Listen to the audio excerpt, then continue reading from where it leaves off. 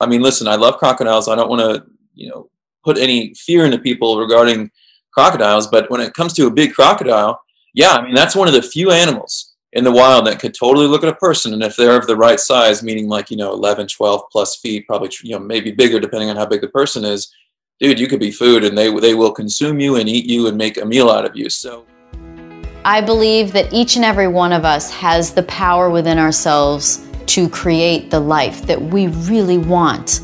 And I want to help give you the tools to make that happen. I'm Danica Patrick, and I'm pretty intense. On the show today is someone that we know as the sexy vet. However, his name is Dr. Evan Anton.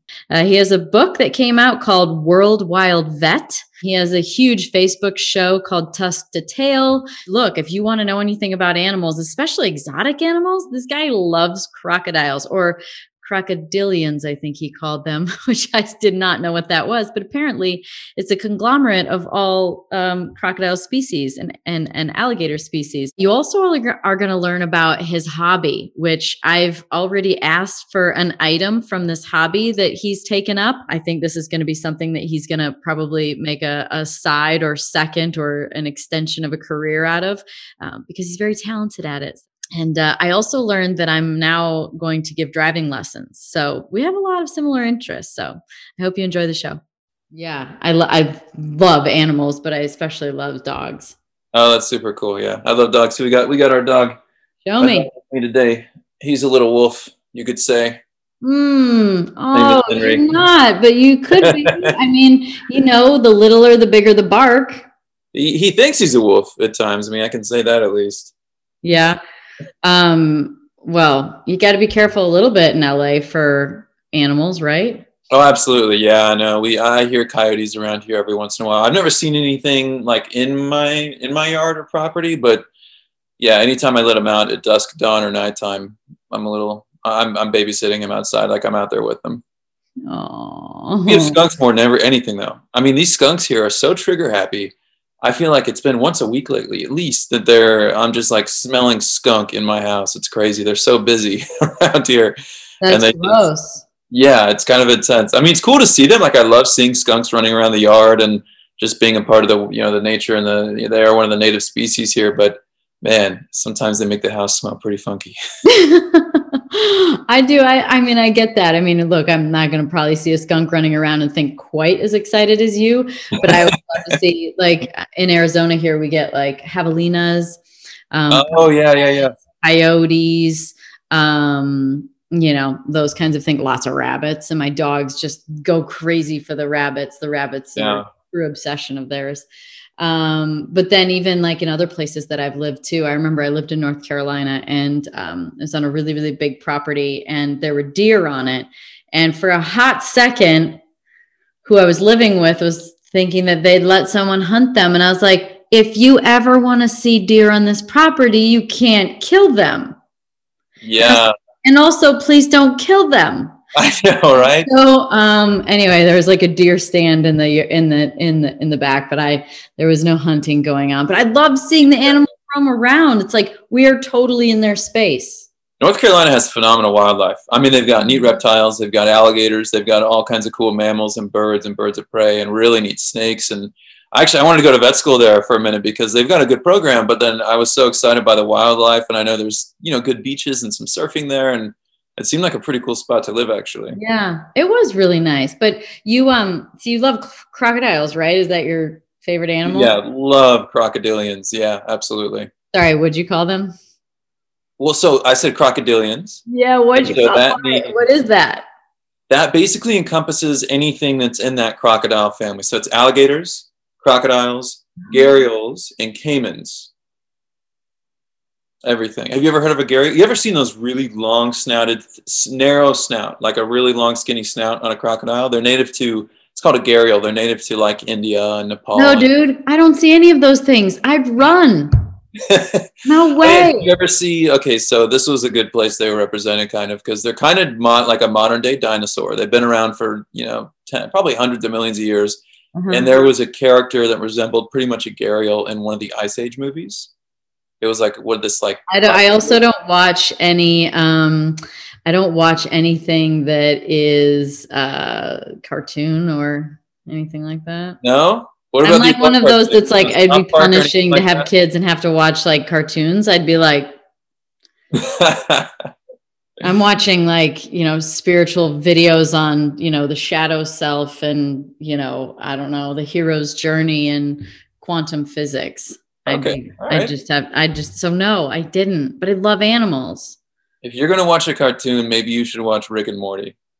Rick and Morty. You ever heard of that? Kind of. It's like the creators are obviously total science nerds, and they're always doing this funny time travel. It's pretty funny. It's a pretty renowned, it's an adult cartoon. Okay. So if you ever feel like you want to explore cartoons, this is where I would encourage you to start. Okay. Other than that, yeah, maybe they're just not for you. So, what is it about crocodilians then that trips your trigger? I mean, I think kind of like what I was saying a second ago. I mean, they're modern day dinosaurs. Like some of our crocodilian species have been around unchanged evolutionarily for, hundreds of millions of years. Some for probably over 200 million years. And just to think, hey, this animal's been around. They haven't had to change. They've been successful. They've survived mass extinctions. And I mean, to me, they're just beautiful. Like just aesthetically, I think they're just such fascinating, gnarly, incredible looking animals, and their adaptations and their ability to ambush, predate, and everything, their bite force, like they're just so beautiful to me. I just find them so cool. So I went to Tulum, Mexico for a couple of weeks. Have you ever been down there? No, I've not. I mean, I've been nearby, but I never got to Tulum. That's totally on my list. Yeah. It's a super great place. It's really good for yoga and spirituality and a beach, and it's super quaint. It's a quaint little town. It's becoming a little bit more popular in general, but also for a little bit more partying, which is not why I go. But however, I stayed at this property that was on the jungle side, because it's basically one little street, and there's beach side and there's jungle side. I stayed on the jungle side, and they have they sort of pay homage to this resident they say crocodile who is protects there's 3 cenotes on the property, which are these sort of basically like sinkholes, and they're like sacred in that area. And right.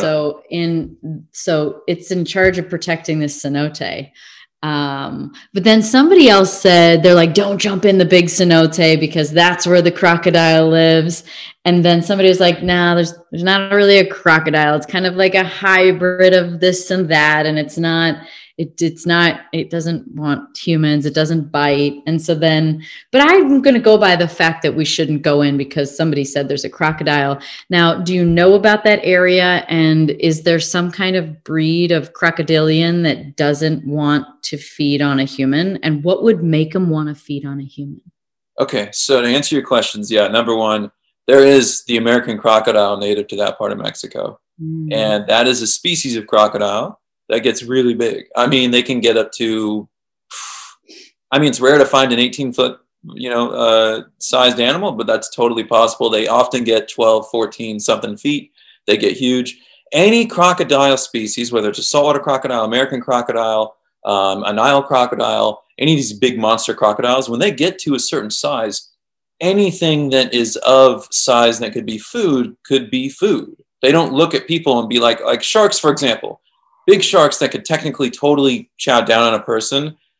People do get bit by sharks, rarely, but it does happen. But sharks pretty much never actually consume people because they're just a few bold sharks that are, they want to test bite something. They realize, hey, this isn't really on my... Right? What's that? They get confused? Yeah, I mean, they're not confused. Well, they're curious and they're bold.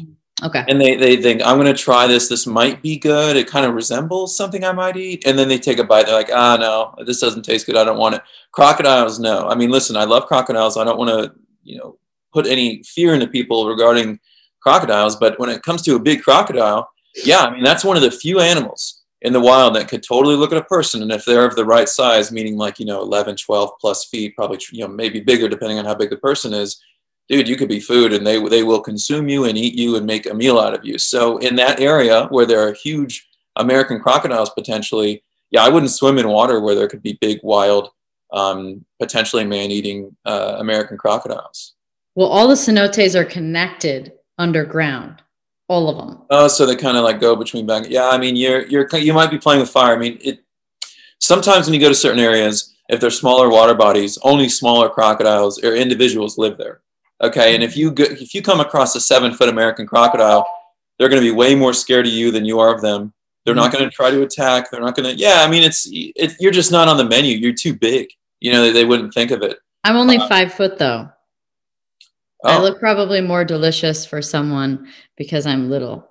Okay, so I'm 6'2", so maybe like a 9 or 10-foot American crocodile might look at you differently than they look at me. So whatever I say, like in reference to me, just think of a little bit smaller crocodile that might eat you. And then, of course, there's so many crocodile species that don't look, I mean, they just don't get a size where they'd ever consider people food. So like the Australian freshwater crocodile, I mean, they max out at maybe like 7 or 8 feet, maybe a little bit more, but that's probably pushing it.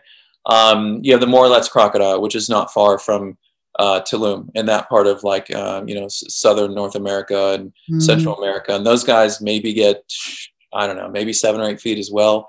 You have caiman species that only get to 3 to 5 feet. You have other crocodiles, even in like the Chinese alligator only gets to be like 6 or 7 feet or something like that. So all these species would never look at even you at a mighty 5 foot would never even consider you a meal. So it just depends on the species. But if you're going to Africa and you come across a big Nile crocodile at a watering hole and you go and try to drink some water from it or swim in it or whatever, and there's a 14-foot Nile, you're toast, so it just depends. Where are the most dangerous crocodiles or crocodilian?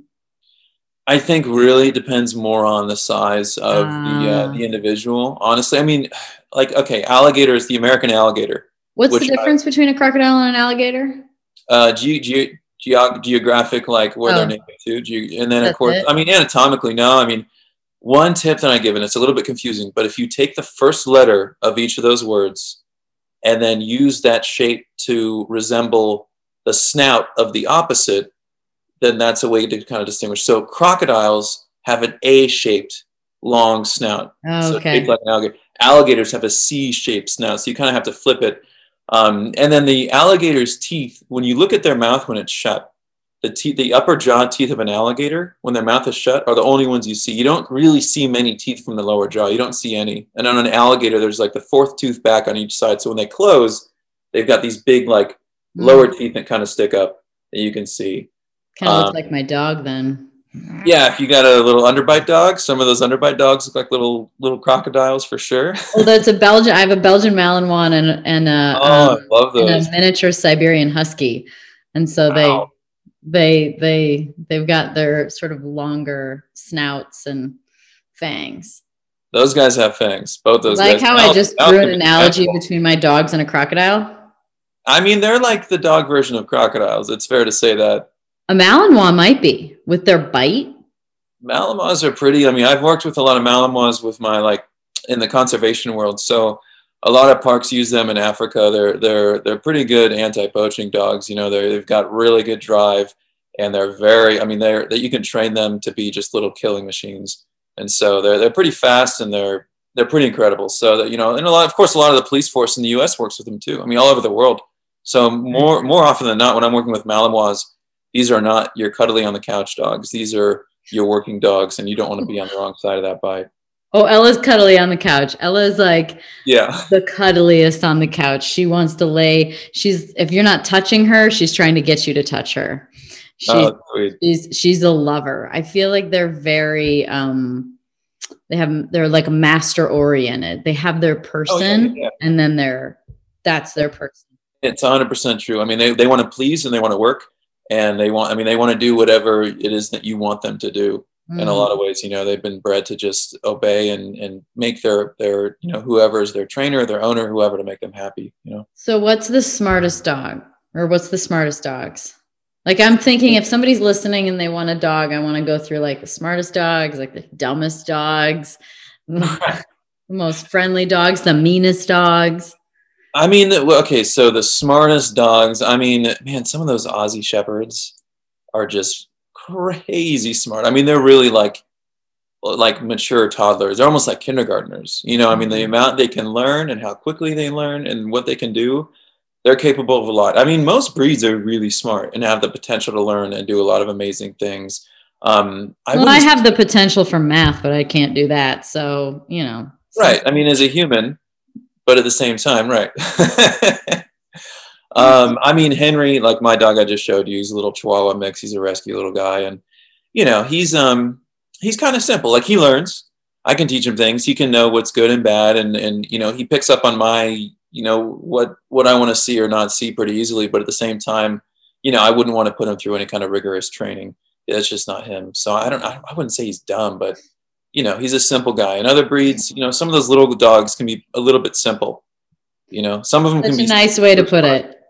Yeah, they can be very, like some of the Pomeranians I've met. They're a little bit on the simple side.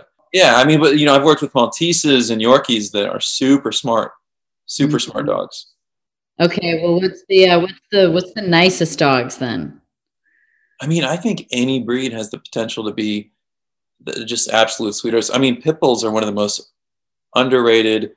They have such remarkable misconceptions. They can be the most loyal, sweet, just gentle dogs. They wouldn't hurt a fly. I've seen so many of them be so gentle with little baby kittens and baby birds and baby humans in ways that are, I mean, they know they need to be gentle. I mean, when you think about the ability they have in terms of their strength, their power, their bite force, just their overall weight and size, and they can just be so gentle to such delicate little creatures. So I think really any breed has, you know, a lot of potential for that.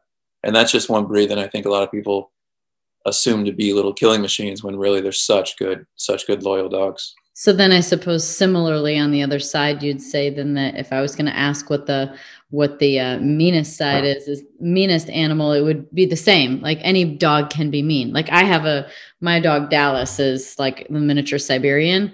She's just really protective of her space. Yeah. I say that if she was some dad's daughter, it would be like the dream daughter because she's very protective of her space and she doesn't let anyone touch her. Right. And I'd be like, that would be like every dad's dream daughter. Totally. I love that's hilarious. You gotta spend a lot of time earning her trust. Right. Exactly. That's perfect. That would keep a lot of dads less stressed, I'm sure. I mean, some breeds are a little bit more of a handful than others. I mean, so I'm a veterinarian. I work with a lot of wildlife, of course, but I also work in a veterinary hospital, and I work with a lot of exotics and wildlife, but a ton of dogs and cats. There are some dog breeds that I know when I just see the breed before I even meet the patient, and statistically, there is a higher chance this dog might be a bigger pain in the butt than some of the other breeds that I work with. So some of those Shar-Peis can be a handful. And I'm saying, I'm pretty sure all my veterinary colleagues would agree, and all the vet techs and people in the vet, you know, industry out there would understand this. Shar-Peis, Dalmatians can be a handful. Chows can be a handful. Weimaraners. Some of the German Shepherds and Malinois and Dutch Shepherds, you know, especially like when I've worked with police force ones, they have such high drive and prey drive, and they're trained and they always want to work. And so when they come in the hospital and they have to sit and run for a few minutes, they start losing their minds. So they can be a bit of a handful too.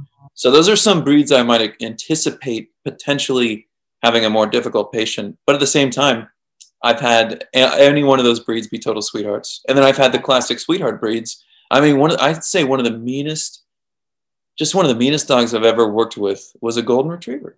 I mean, that's the American, you know, sweetheart, right? I mean, that's one of the best, sweetest dogs. But I'm telling you. What happened? What was the story? There was no apparent known. I mean, the owners were great owners. They were super sweet people. I knew them and saw this patient for many years. They had kids. I mean, there was no apparent reason as to why this dog behaved the way it did. They got it at a young age, and they gave it a great life.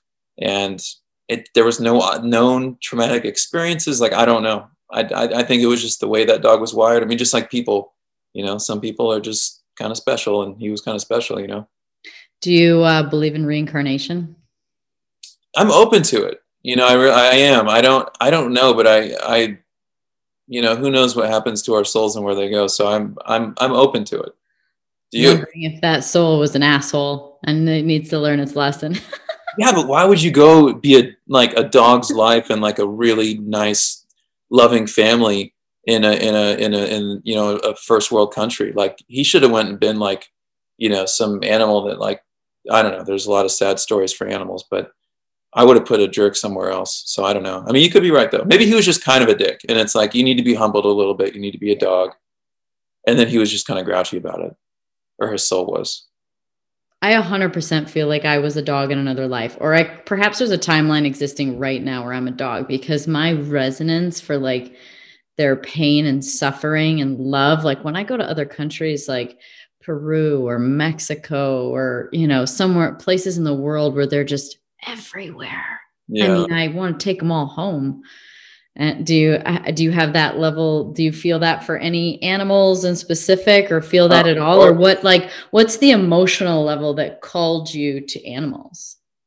I mean, it's a lot of what you're saying. I mean, it's empathy. I mean, that's what it comes down to, right? It's just like putting yourself in this animal's shoes and knowing every day's a struggle. They don't know if they're going to eat. They probably have a multitude of different tropical diseases. You know, when we're talking about these dogs we see in Mexico or Peru or, you know, Southeast Asia or what. I mean, I've seen it all too, and they're heartbreakers, you know. And you also see that a lot of these are just sweet animals, and they're misunderstood, and they're in places where people don't get their needs met. And anytime you go to a country where the people don't get their needs met, the animals aren't the first priority, and they're really not going to get their needs met. So that can be a really sad story. And that's, I mean, that in my experience and what I've seen, that seems to be probably the biggest correlative factor as to why I see an excess of animals that are just, you know, street animals and this and that. There's lack of education, and then people have their own struggles. But do you have like was there some sort of moment, or some story, something that happened that was really like emotional for you that catapulted you into the work that you do, especially because you travel a lot, like getting out into other countries and into the wildlife realm, which is, I mean, so far beyond just being a veterinarian and, you know, locally. Honestly, I've always known animals to be a big part of my life, whether it was just personally or if it was personally and professionally. I didn't honestly know I wanted to be a vet until I was early in college, and I was taking some intro to bio courses, and I took an evolutionary biology course, and that was the first time in my life I actually liked to learn. I liked to study. I liked to kind of delve into those subjects and got really excited about it. And I had really good teachers that were passionate about it, and that was a huge part of that too.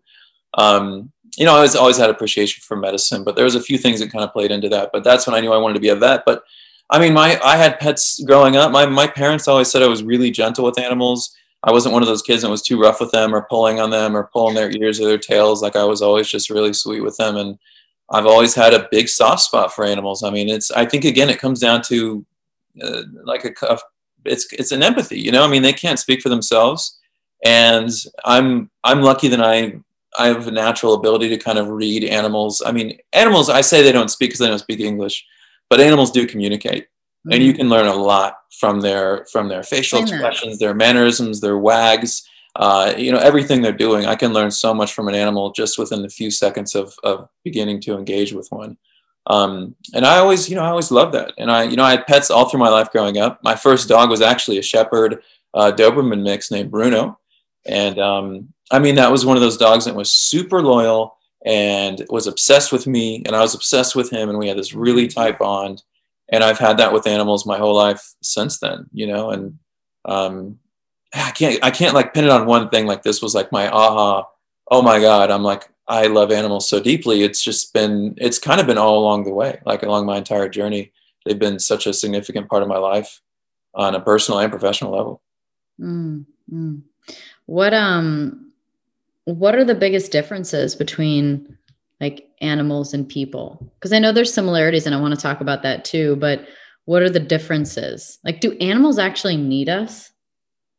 Yeah, Henry needs me, like, for real. He's extreme. We have a legitimate codependent relationship. So domesticated animals, yes. Yeah, I love that. You know, I've said before, I'm like, look, I know I need to heal a little codependency in my life, but can I just shift that codependency to Ella? Like, if I could just be codependent with Ella a little bit, I feel like I could solve it for the rest of people. Oh, that's hilarious. And then, so you were saying what's different? So a couple of things. One, animals never lie; they're always honest, and that goes into being able to communicate with them. If I go into the exam room and I see an animal is hiding behind their owner, and their tail's tucked between their legs and their ears are back, and they're telling me, they're communicating very clearly, I'm shy, I'm nervous, I don't know you, and I'm a little bit scared. Whereas if I go into a room they're tail wagging, they're running to jump on me, they're panting and smiling and just being ridiculous. Like they're telling me, hey, let's be best friends. I can't wait to play with you. So that's one thing. Another thing is, and I love this about our pets, you know, like even just dogs, for example, but this goes for a lot of animals, but they live in the moment. They're not regretting the past. They're not stressed about the future. They're not thinking about anything other than right here, right now. And they're enjoying that and making the most of that. And so when I come home, if I've been out all day and I see my dog Henry, he's so happy to see me right now. He wants to enjoy this moment right now. And that goes for every moment of their day. You know, they just, that's how they live. And I think, you know, I think I think it's a beautiful thing. You know, I'm not, you know, it's nice to, you know, reflect on the past. It's nice to, you know, have your future in mind, but I think it's also nice to live in the moment. Is it true that animals like, that they have essentially short-term memory loss in a way that it's that they can't keep track of time? So 1 minute could be 1 hour, could be 1 day, could be like, is that a true thing with animals? I mean, the way they behave would obviously indicate that when you leave town for a week versus you leave your house for 20 minutes, your dog is equally excited to see you on that occasion, right? So, I think they do have more of a concept of time than what they're given credit for. Mm-hmm. But also you can't totally communicate to your animal, hey, I'm just leaving for like 20 minutes, dude. Like, just chill. Everything's going to be fine. I'll be back soon. Henry actually has learned. He knows when I'm leaving town, and I try to like mix up what I do, but he sees my routines. He sees me packing. He sees the suitcases. He sees the backpacks.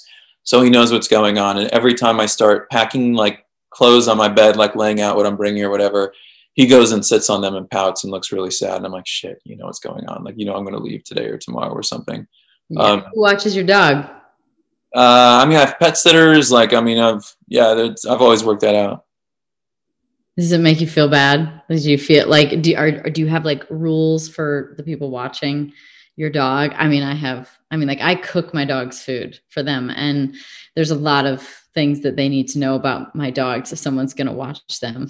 Yeah. I mean, I'm lucky. My pet sitters, they ask all those questions. If I don't tell them, they're asking me to tell them. Like, so they're awesome, and they do everything I ask. They do all the little weird, silly things that might not even make sense, and they're happy to do it. And they send me pictures of my pets every time. They sit and cuddle with them, and they're awesome. So yeah, that all works out, luckily. I mean, I do feel bad. Like, I mean, other than, you know, last year I was home a lot. You know, a lot of borders were closed, and it was a unique year. But the last few years prior to that, I mean, I'd be gone for like a third of the year. I was out of the country. You know, so it's. Do you ever get sick of just talking about animals? No, I don't think so. You don't? I mean, no, I love it. Honestly, like, I mean, listen, I've had weeks where it's been a long, intense week at the vet hospital, and I just want to get home, and I just want to like get away, you know, get out of there. But like, I can talk animals all the time. I mean, that's all I'm good for. Like, if you want to start talking about other stuff, I'm not going to be very interesting anymore. So. Well, so you only talk about animals? If you were to have a dinner party, like, what would be the funnest conversation to have at the dinner table? And you can't say it. You can say animals if you want. If you want to, you can say. I mean, I feel like it depends on who I'm there with. Like, if I'm having, like, I've got my mom and little brother in town, and it's a little family dinner, you know, we'll talk about pretty tame stuff, and it's fun and funny. If I've got some of my best friends over, you know, I probably shouldn't say what would be the funnest thing to talk about. What? You know, at the dinner table. Come on. My friends are total perverts, so you know, you don't. No, I'm just kidding. Yeah, no, I don't like literally. You should see the text dialogue I've been having today on some of my group chats. There you go. Messages. I'm sure I know what that's about. Yeah, you get it. I mean, you know, it just depends on who you're talking to. I don't literally talk animals constantly. I mean, usually when I do podcasts or something like that, I'm probably going to be talking about animals, but I'm happy to. Right. I mean, I love it. Honestly, I think there's so much to learn from animals. I think there's so much to teach from animals. I've gotten a lot of, really lucky. I've had experiences working with animals all over the world, and I've gotten to work, you know, up close and personal with so many different species, and a lot of people's, you know, some of their favorite animals to work with, like elephants or rhino or crocodiles or venomous snakes or gorillas or chimps or what have you. And I love sharing those stories. I love educating people about that and what's important regarding their conservation and just unique, interesting things about them. I mean, there's so much to be said. What are your other interests? Do you have any other hobbies? I mean, like, obviously you keep very busy and you travel for animals, but there must be other things you like doing. Yeah, absolutely. So over this last year, I got super into woodworking. What? My dad's a professional woodworker. Can I see kind of something like you a side made? job. Is there anything there that you made? You want to see my first real furniture project? Yes. I'm so proud of and excited about these. So I literally just started this. We're gonna go for a little walk here. So did you create like do you have like a woodworking shop in like yeah, we can show you the shop too if you want to see. I'd be happy to show you. So these, I'm gonna try to see if I can get you. Can you see that chair? Yeah, you made that? I made these. Yeah, that's amazing. Raw walnut, and they're called a Z chair. It's like a mid-century style. I don't know if you can see. I feel like you could sell that at what's that called? It's called Design Within Reach. I like to call it Design Just Out of Reach because it's actually very expensive. But that looks like some sort of like old sort of 60s. They're mid-century. Yeah, they're totally mid-century. It's called a Z chair. It's a total mid-century style. I'm taking it in the garage now. Sorry, it's just dark here for a second. Wow, that's amazing. Yeah, thank you. So just flipping on the lights here. Here's the shop. And so this was my first big purchase. It's a big table saw. That's a huge table saw. And I did design and make this. It's a miter stand for my miter saw. That's what that big like chop saw is. That's my workbench. Those are a bunch of jigs. And jigs are things you use on your tools to do certain kinds of cuts and whatnot. And then my most recent big power tool purchase was this beast. Yeah. That's a bandsaw. And it was really nice to have making these chairs. But yeah, no, I'm totally nerding out. I love this hobby. It's been so much fun. That's amazing. You had a lot of time. So you made quarantine, you benefited from quarantine with 2 Z chairs. You built your woodworking shop up. And what else did you do? Did you make any like holiday gifts for people? No, the first thing I ever made outside the shop was a butcher, like a cutting board. Oh yeah, I need a cutting block. Can I hire you out for a cutting board? I need a really nice cutting board. I had some scrap maple, and I made this beast of a cutting board. I'll show you. I'm really short, so it can't be too thick because then I'm up on my tiptoes. This one, it's over an inch, but it's not like crazy. But it's not little.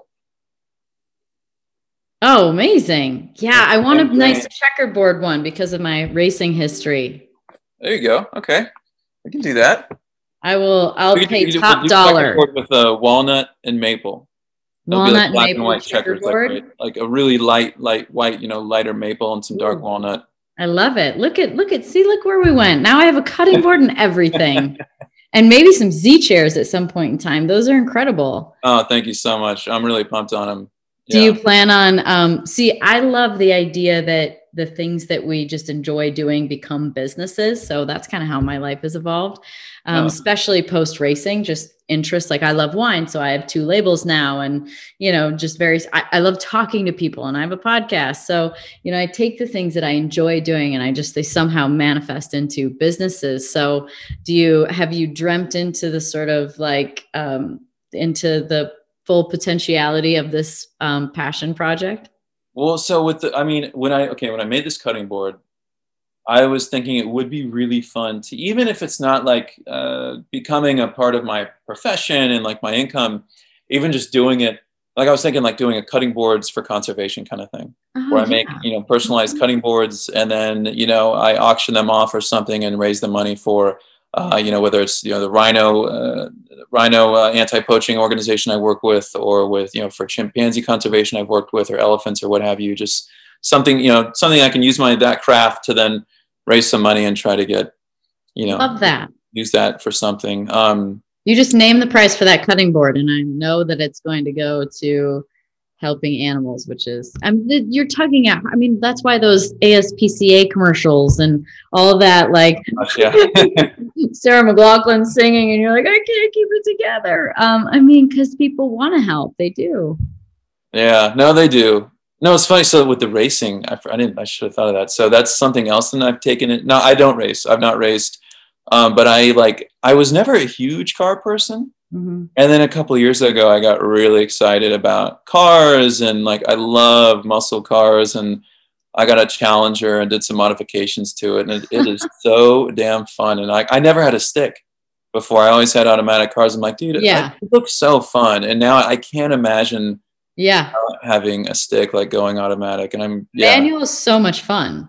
it's so damn fun. It's like Yeah. when you can rev match and like, oh my God, it's just. Oh, I could teach you how to like blip downshift. I could teach you how to do all that stuff. I can teach you how to apex corners. Can we please going canyon roads?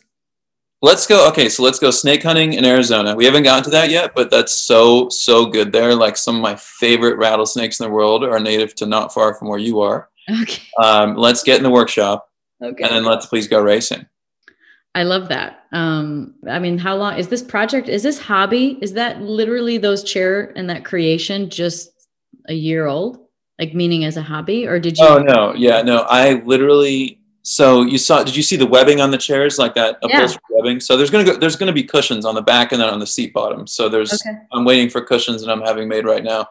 I literally officially finished those chairs the day before yesterday. I finished the webbing. I mean, I've been working on them for the last couple of months and literally just totally finished the finish. I did a polyurethane finish after doing a shellac and a stain and everything. No, that's like the most super recent thing that just came out.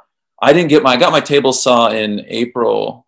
And so I everything just kind of started from there. So like I built and designed my workbench, that miter stand with all the drawers that maybe you saw with the chop saw on it. I built and designed that. That took a lot of time. So everything else has been shop furniture. And these are my projects of what I can do outside the shop, what I can actually create with the shop. So yeah, it's all very, very new. Isn't it so fun how, we can take something that we love doing, maybe even just that we're good at. Like this is a confession. I've said it before, so it's not like it's brand new, but it's just that, racing was what I did, but honestly, like it wasn't a passion in a way that I loved racing. I loved aspects of racing, but I don't go watching it. I don't go doing it. I don't do it for fun. Like I do other things for fun. And so when I say that it wasn't, like I didn't love it, it's that I didn't love racing itself. And so it's interesting how sometimes, and I'm not saying this is for you, but obviously this is something that you're really good at, obviously, and really interested in and get very excited about, and how we can sometimes our life can start one way and just sort of turn left or right or turn around and take us to these different places where we learn something else that we truly love, but it's through the original platform that gives us the ability to do that other thing in a really big way. Yeah, no, it's fascinating. It's so true, and how we evolve and end up doing things. I mean, yeah, I mean, like this woodworking, it all started because I wanted to build a new reptile enclosure. Really? for my pet snake. And like my dad, he's a professional woodworker, and that's more of what he does on the side. His main income is through other means, and he's a stock market kind of guy, but he just loves working with wood. He's very passionate about it. And he's like, son, you got to get a table saw. And I barely knew what that was. And then I started investigating, exploring, and it sucked me in at first. And like it applies, I mean, it's working with your hands, which I do like. And there is some crossover. And I do think, being in the veterinary field, you do have, you do work towards and have a skill set for that. Just, being a surgeon, and I do surgery, and I'm a surgeon too, just with animals, obviously. And I think that plays into it. And then just my strengths are in the maths and sciences. So like when it comes to kind of making that stuff happen. But at the same time, if I went back in time, even just a couple years ago, and said, hey, you're going to make a couple chairs, and you're going to be so stoked about them, I would be like, what the fuck are you talking about? Like, I'm not a big, furniture is cool, but like, I'm not going to be excited about chairs. And yeah, it is funny where that takes you, It kind of makes me think about change and how, change is a scary thing. And I think it's not actually even that, like for me, the changes in my life too, it's not that I'm so scared of where I'm going. It's that it's sort of a death of the old.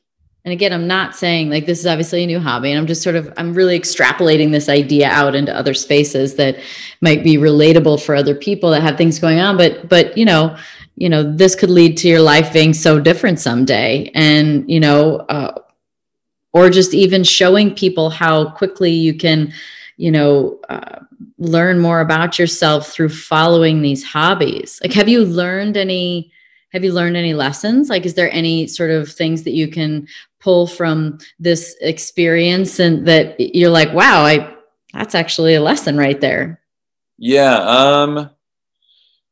Gosh. I mean, it's kind of reinforced some lessons in a very palpable way, like where, one of the big ones actually is go with your gut. And that's such a lesson that everybody's probably heard, and it's probably had something they can reflect on where they did or didn't, and are happy they did or wish they did if they didn't. But there's times where, I'm if I have a dimension, for example, and I think, man, this might not be quite right. I think I can make it work, but I don't know, and it might not be right. And then you keep going, and then way further down the project, you realize, shoot, I should have changed that when I had the chance, when it would have been much easier. And so it reinforces stuff like that. Patience is another big one. And that's a virtue when it comes to this hobby. Like, there are times when especially with these chairs, it was my first time making a project. So it's going to take me longer than it would if I'd been doing it for years, obviously. But man, that tested me, and just seeing something through completion is something I always want to do. But this really was a test. It was just, the last couple of weeks, I'm like, oh my God, I don't want to finish these. Somebody just stay in these, just get this done. Like, I need to move on to the next thing because it's been taking too much of my life right now. The joy is in the journey. Yeah, it is. And it is. I mean, it really, up until that point, it really was it's so fun because it's kind of meditative when you get in the shop. It's, you have ear protection in, because especially if you're working with any of the power tools, they're loud. You have your dust extraction. It's kind of abusive on your ears. And so I have earplugs. And sometimes I go to a shooting range and stuff. So I've got my muffs on top, and it kind of helps you get in your own head. It's like a partial sensory deprivation kind of thing. It's like a moving meditation. Yeah, it is. And you're focused on that moment. And then your head can get away from you, and you just let it run wild and think about all the thoughts that might be going on. And you just kind of escape from reality and just get into your zone and just enjoy it. And the joy is in the journey in that way, in a very big way. Yeah. You said, trust your gut. Is there, are there things going on right now where you're like, oh my God, I know I need to trust my gut on this one, but right now I'm battling this. I'm I need to do this, or I need to do that, or I think this. Are there other things that now that you've kind of been sort of reinforced with that lesson of trust your gut, that you're like, ah, damn it, but I wasn't ready for that one. I don't know. Outside of the shop and those, I mean, yeah, nothing that comes to mind. That's such an awesome question. No, I can't think of it. I can't think of how that can apply to something outside of that at the moment, which is kind of but yeah. What about you? For me, on things that I kind of know, it's just things that I need to move on from emotionally, mentally, trusting and knowing, really feeling yeah, this is what I should be doing right now with the travel that I love, and exploring, and sort of being a bit of a nomad gypsy for a while, and just really seeing the world. I haven't been single for 16 years. So I'm I love traveling. And so I'm trusting sort of that, and trusting the flow. I think sometimes too, it's a matter of surrendering. It's knowing what you want, but then surrendering to the way that it ends up going, and thinking well, if this goes away, then it's meant something else is meant to come in. And if this doesn't work out, something else will be better. Or if this is meant to be, it'll be easy and it'll just keep flowing. And so, yeah, I think that sort of that knowing that in that sort of thought is a matter of learning how to flow too. Because you have to get out of the way of the mind. The mind has to get out of the way to allow that stuff that you kind of know to trust the gut, right? Otherwise, you're back in your mind again, and you're just trying to use you can only pull from what you know when you're using the mind. But when you start using the body and the intuition and the knowing that is beyond the rational mind, then it takes you to places that you haven't been before. I think you said that beautifully. It's so true. And it's so hard for me to do that too. It's like, I'm such a rational evidence, or I go off evidence-based information. I go off what makes the most sense. That's where I find myself leaning towards, whether it's, whatever it is. And it's like, if you can back it up with evidence, then great. And so it's that it becomes hard for me to go off intuition and gut sometimes, because I want to think about, well, why does this make sense? Why would it be? And it's a fine line, and sometimes it becomes challenging, but I think you're totally right. But when I'll tell you this, I don't think I've ever made so anytime I've made a decision based on my intuition and gone off my gut, I don't think I've ever regretted it. Yeah. Because even if I was wrong in that decision, or it seemed wrong, and then maybe something else came out of it that ended up being right. But even if it doesn't seem right, it's like, dude, you can't feel bad about going with your gut. Like you can't, you can't predict the future. And if it doesn't turn out the way you thought or hoped it might, you can't feel bad about that. And so there's something to be said, and just kind of letting go and not overthinking it, and just letting so hard it over. But it's harder. It's easier said than done.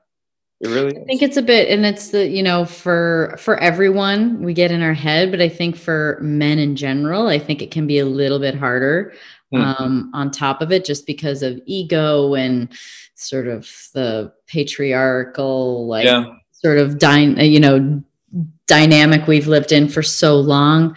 I think it can be a little harder for men. So my heart goes out. Well, thank you. I'm not judging at all. Your sympathy. Yeah. No, I don't. I mean, you're probably right. That probably plays into it. I wouldn't be surprised at all. I mean, there's a lot of preconceived cultural and just man versus woman around the world. I mean, or not versus, but as compared to women. Yeah. I mean, that's probably true. I think that if I'm feeling right, I would imagine though that you do use that sort of feeling and intuition with your job. Because animals can't speak to you, literally. So, you're having to use that aspect of yourself every day that you're working, or every day with your dog. You're using those intuitive emotional skills to do your work in a very real way. I mean, some of my favorite vets, they'll remind you that, medicine is an art. It's not just a science, it's also an art. So there's no black and white. There's no one way to do things. And sometimes you have a patient where what would seem like the ideal thing to do is actually going to end up being detrimental. For example, if I'm working with, say, a high stress prey animal species, like even just say a guinea pig, and like, okay, in one way, this guinea pig would really benefit from me hospitalizing him, getting IV fluids, and doing all this intensive treatment, then I know medically is in his best interest. And then the other side of me is, if I have this animal here, he's going to be stressed out. He's not going to eat. That's going to throw off all his gut flora. The stress is going to affect his immune system, and everything's going to get messed up because of that, even though I'm trying to do what would make the most sense, or what should be the right thing. So you're constantly having to evaluate what's best for that patient, and go off your gut and do things that might not seem like it's the best idea on paper or based on the research, but for that patient, it's really the most appropriate thing to do. So every case can have some element of that. Some are more straightforward than others. Not everyone is this like battle, but like there are some complicated cases where, it's every time you get this kind of thing, it's not going to be the same. It's always a different story from one patient to the next. And there's so many variables and factors and owner compliance and all that kind of stuff that plays into it. How you're going to decide to do what's best, or what you feel is best for this patient. I'm curious because I feel bad in this scenario for the animals, but what do you think about zoos? So zoo, the word zoo is such a big, broad word. Okay, that means so many things. So when we're talking about good quality zoos, that are AZA accredited, which is the Association of Zoos and Aquariums, which have strict guidelines for how these animals are cared for, how these zoos give back to conservation, their veterinary care, their enrichment, like all the things that are important for these animals and their wildlife counterparts. Not just the tiger they have here, but also what are we doing for tigers in Sumatra? What are we doing for gorillas in the Congo?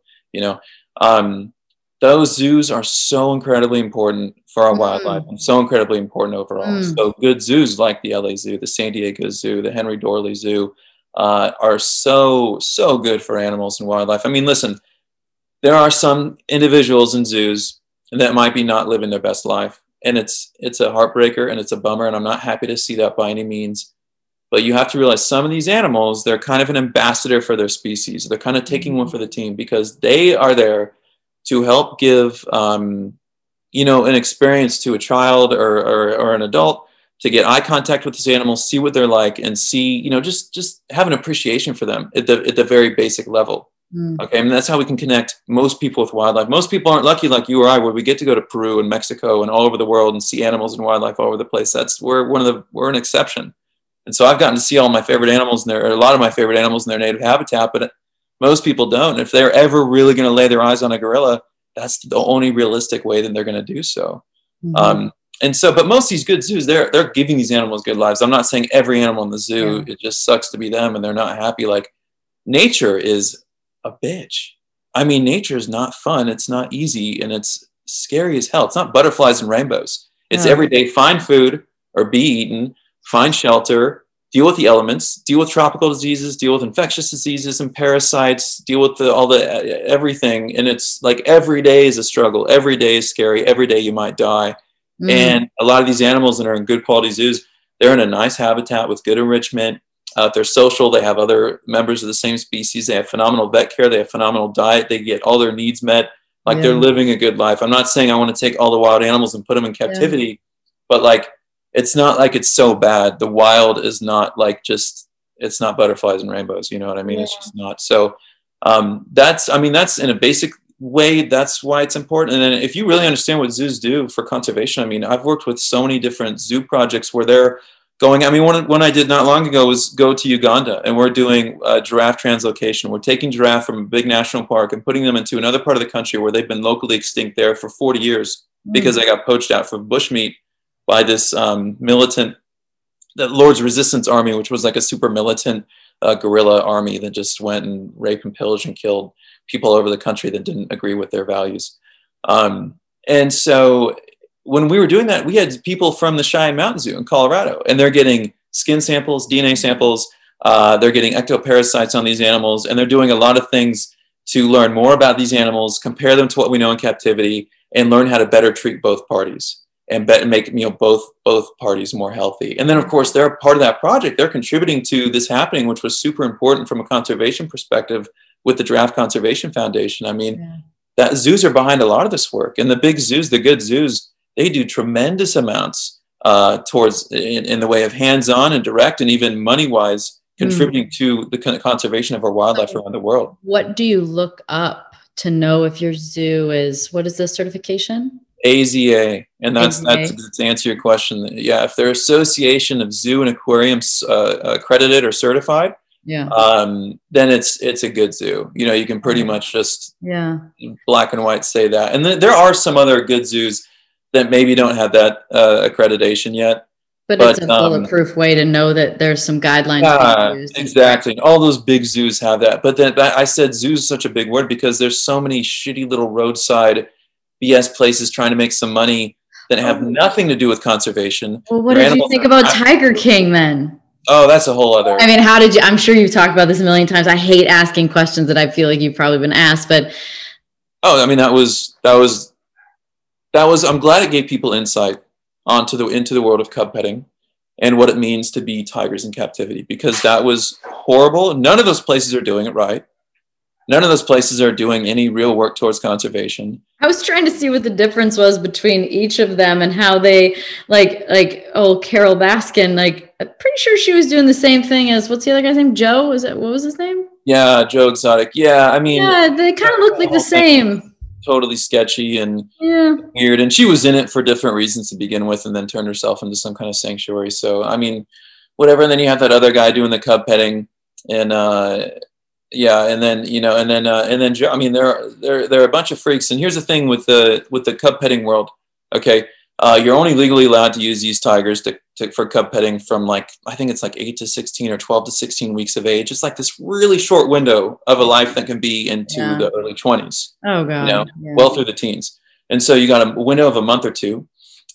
They don't have the means, the finances, the space to care for every animal they breed. And so they have these litters. They sell these animals, and they use this money like a business. They're not using it for conservation or anything. They just sell these cubs to other crappy zoos that live in small chain link enclosures in Oklahoma or whatever. Sometimes they sell them internationally, and they go to places like Thailand, and they go to some other even sketchier tiger exhibit because their laws are not like ours. And many of those animals are euthanized for the illegal black markets, where people want to get tiger bones and tiger bladder and tiger teeth and tiger skin and all this crap for a profit. I mean, it's a really ugly industry. It's not doing anything for the conservation of our wild tigers. Right. And most of the tigers in those captive situations are not living their best life. And it just fuels this ugly industry of something that should not be that really shouldn't be. It shouldn't be that way. That shouldn't be how we appreciate tigers. Like, yes, I'd love for, people to get the interactions, and I've been so, blessed to have with a lot of wildlife around the world, but petting tiger cubs in that setting and in that way, and with how that business model works, is not the right way to do it. And every time you support it, you're not doing any favors for those individuals, and you're definitely not doing anything for tiger conservation in a real way. Yeah. Where can people go in your experience for those really authentic experiences if someone's able to have the means to travel to see the most amount of wildlife? Yeah, I mean, wildlife rescues are a really cool way to get up close and personal with wildlife. And these are places that rescue and rehabilitate and ideally release wildlife that's native to wherever they are. And so I've been to, I was in one in Peru. I've been to one, all over South America. I've been to ones in Central America, Africa, Southeast Asia, Australia. And these are places where they take in their native wildlife. And then if they're injured or orphaned, they try to rehabilitate them and get them back in the wild. Volunteering in a place like that, you can get great hands-on experience. And there's other places that are more established, like the classic is like the Elephant Nature Park in Chiang Mai in Thailand. And this is a place that takes in elephants that, have gone through hell and back to be used in the illegal logging or the tourism industry. And they live on this big open space, and you can volunteer even for a day to go, feed them and spend some time with them and just help out a little bit. You get these interactions with them. Some species it's hard to get up close and personal with, like tigers. Like, I mean, I can't think of a place where it's really a great thing to go pet a tiger unless you have some connection with the zoo and they have some cubs that are going to be staying in captivity, and it's like an okay thing. But with some of those species, it's a little bit tougher to try to pull that off. I love seeing the animals. So for me, I think I've seen some animals in different places, maybe, a few different countries I've been in, and that seem like they have kind of sanctuaries like that. And maybe there's like a cheetah or something like that. And I'm obsessed. I literally think maybe this should be some parting words. I feel like I could pet a bobcat outside. If a bobcat walked by, I'd be like, look, bobcat, energetically, I think we could be friends. Is that a bad idea? I admire that you would like to do that and that you think you could do that. And it's pretty adorable. And I think that's great. Listen, so it's for being serious, like, no, I don't encourage people to interact with wildlife. And it's in the best interest of you and the wildlife. Number one, if you're in a situation where you can get within arm's reach of a bobcat, I'd be worried about you. Okay, so it probably means that animal's cornered and it can't get away. Because anytime you approach a wild bobcat that really is wild, it's going to want to get away from you. So if you get that close, you're putting yourself in a dangerous position. I'm not saying a bobcat's going to bite your neck and bleed you out and kill you, but they can scratch you up. They can rough you up pretty good. I mean, they're a pretty capable and gnarly little wildcat. But when you do that and engage with wildlife like that, you affect their trust towards people, and most people they can't trust. And then it makes them also a little bit more dangerous, because then they think, oh, people are cool. I'm going to walk into their house and eat some of their food, or into their yard. And that's where you get like, raccoons and bears and things like that, doing things that are not actually in the best interest of the people and the animals involved. And so that's one thing. So is it a bad idea because there's a lot of people that feed them, right? They might put food out for deer, and they might feed food out for some coyotes and stuff. Is that a bad idea? I mean, the only time I've ever encouraged something like that is when there's been like significant natural disasters that have just totally screwed up their resources. So like, for example, when we had gnarly fires in Southern California, I would like on social media, I post like, hey, leave out some, if you can leave out some good hay and some water for the deer or for some of the wildlife in your area, that'd be great. Like all their resources are depleted, their food and everything has just been completely destroyed. And so, there's nothing wrong in doing a little bit of that. But for like normal wildlife where they have means of, getting what else they need, they figure it out, more or less. You're teaching them to get too comfortable to people. You're teaching them potentially to depend on people, and then they don't look out, and involve themselves ecologically where they need to be. There's a whole ecological system where every individual and every species plays a role, and we don't want to take away from that or affect that or create a disbalance there. And then just a real quick thing while we're talking about it, if you don't mind. When it comes to animals and tourism, because we've been talking about traveling and seeing animals, I just want to, really, you're probably aware of this, but I want to just, everybody, listening and watching, be really hesitant. Anytime you see somewhere where you can get a monkey on your shoulder to take a picture, or a bird, or ride an elephant, or have it paint a picture for you, or paid to have a chimpanzee do a dance for you, or any of that kind of thing, like it's never good. It's never in the best interest of that individual. It's often not the best interest of that species, because those animals are poached and they're, the babies are stolen from their mothers in the wild and the rest of the family's killed, kind of like horror stories like that. That's super common. So don't support that kind of tourism, because the more you do, the longer it's going to go on. And when people start realizing, hey, this is bad, we don't want to support it, the people that are doing that will stop doing it. They're going to do just what they think can make money. And if they realize this isn't going to make us money, like they're just going to stop doing it. This is an analogy for everything going on in the world right now, to be honest. So I'm so glad you said that, because it is through our participation in things that they exist, right? So if there's something out there that you don't agree with and you don't want to continue, let's say, let's say you think newspapers are bullshit and you don't know if you should trust the information. Stop buying them. Stop looking at them. If you think the TV is telling you lies, stop watching the news. Because as soon as you stop participating in the systems, or an elephant that could paint you a picture, or, a monkey on your shoulder, you dissolve it. Because this is a lovely little lesson, especially at this point in time and the way everything's going in the world, is that we truly hold the power. Yeah. The collective holds the power to make the change in any way that they want. It's just that it takes more than one of us. And so, but yet you have to be the one that makes the decision. So if we each individually decide to do things differently and participate in things differently, then we create a different reality for ourselves. So I'm so glad you said that, because I think that's such a great way to, I think that there's so many more similarities with animals than we recognize. Down to genetics, right? So no, there's crossover and parallel all over the place. And just like you said, that's what I say to people. Every time you click or like or pay for you're voting. You're putting your vote out for there. And so you're saying, that's what I want. Even though you don't like it, when you watch it or you pay for it or you click on it or whatever, you just cast your vote. And so if we don't vote for it, they're not going to do it. They're, whatever it is, if it's not getting, people aren't voting for it and they're not getting the money they thought they would, or whatever it is, it's going to disappear, but it's going to take the majority to make that decision, That's so great. Thank you for saying that. And thank you so much for sharing about the animals and about your woodwork. Yeah, it was my pleasure. I've never done that where I've gotten up let's go check out my wood shop, but I'm stoked on it. I'm glad you took an interest in it too and wanted to see it, and it makes my day. I love that. I'm really proud of you for that. That's so cool. And vulnerable too. You're like, I like woodworking. Here we go. Yep, pretty much. Super stellar. But you should, because look at what you've done. And I can't wait for my cutting board. So cutting board and driving lessons. We've got so much to do, and snakes. That's right. I'm such a snake person. So. The snakes we're both going to benefit from, but I'll get you aboard and you get me behind the wheel. Done. Deal. Thank you. Yeah. Thank you. Thanks everybody for listening to the Pretty Intense podcast today. I hope you enjoyed it. If you like what you heard today and you want to hear more, please click on the subscribe button.